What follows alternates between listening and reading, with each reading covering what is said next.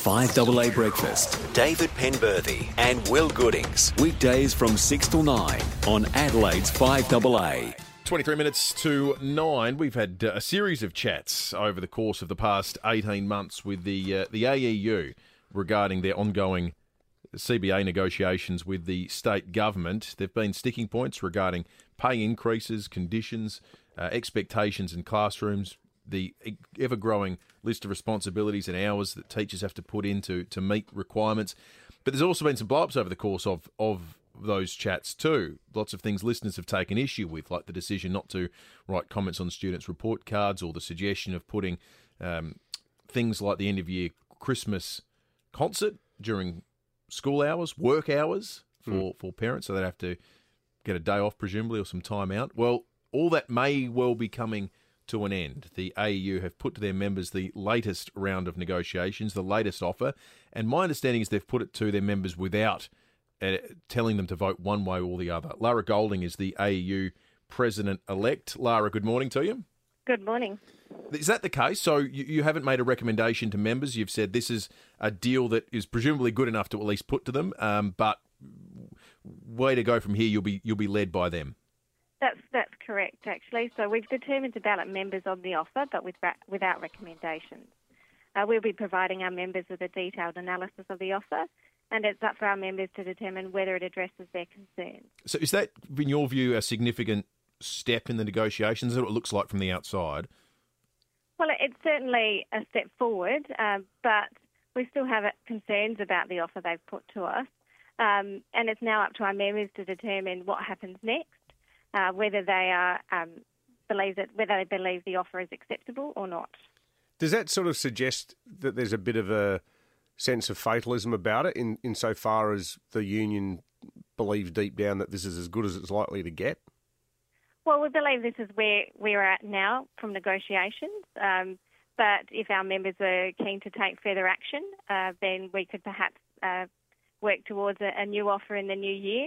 But it's up to our members at this point. They've taken significant action over the last 18 months, and it's up to our members to determine, based on the whole package as a whole, where they would like us to go next as a union.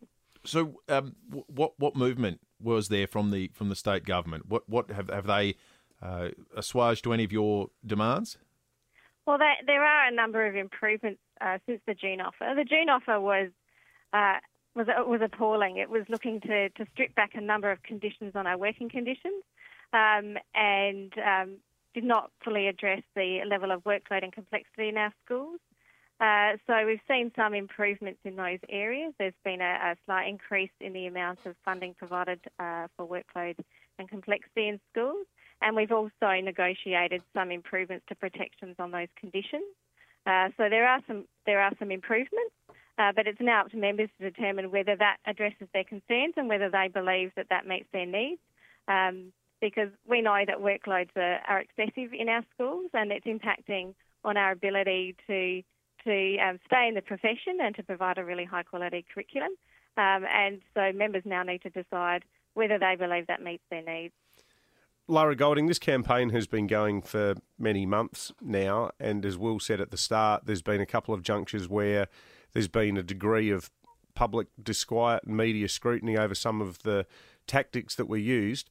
As the new president, or the president-elect, and congratulations on your victory, do you think that in hindsight some of those tactics were a bit over the top?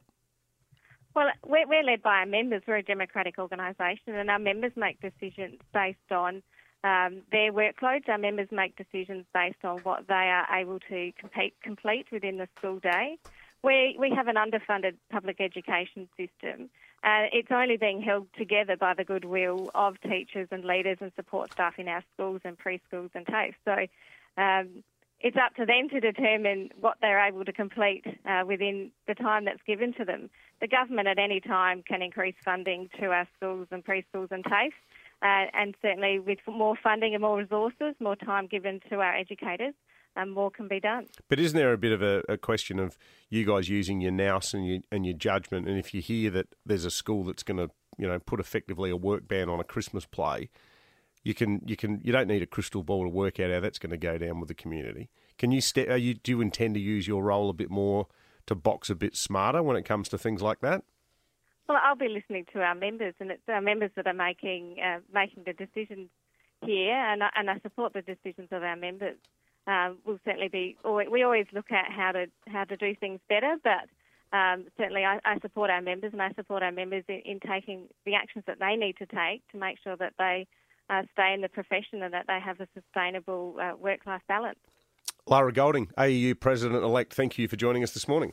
Thank you. 17 minutes to 9. We'll find out at some point whether that particular pay and conditions offer was acceptable, and when it happens, we'll have all the analysis for you on 5AA Breakfast. Leon Biner too, after 9 o'clock, has analysis on a whole range of issues, and unfortunately, Leon, this morning you won't be getting to apply any of that analysis to the Health Minister, Stephen Wade. No. Sorry, mate. No, that's fine. I'm surprised somewhat because normally he doesn't do that. But look, by the way, morning, Will and Dave. I like to be courteous.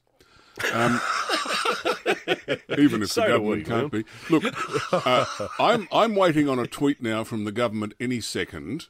Car and the Crows, Car and Ash Party, forget ICAC, have a Christmas party.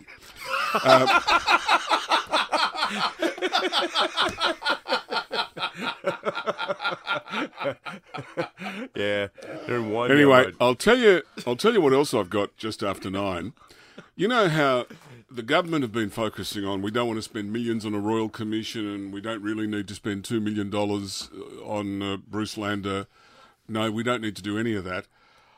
I've got, from one of our most respected economists in SA, and I'll quote, he sent me some data last night, and when I was asleep at the time and I woke up and I saw it, and I nearly fell out of bed.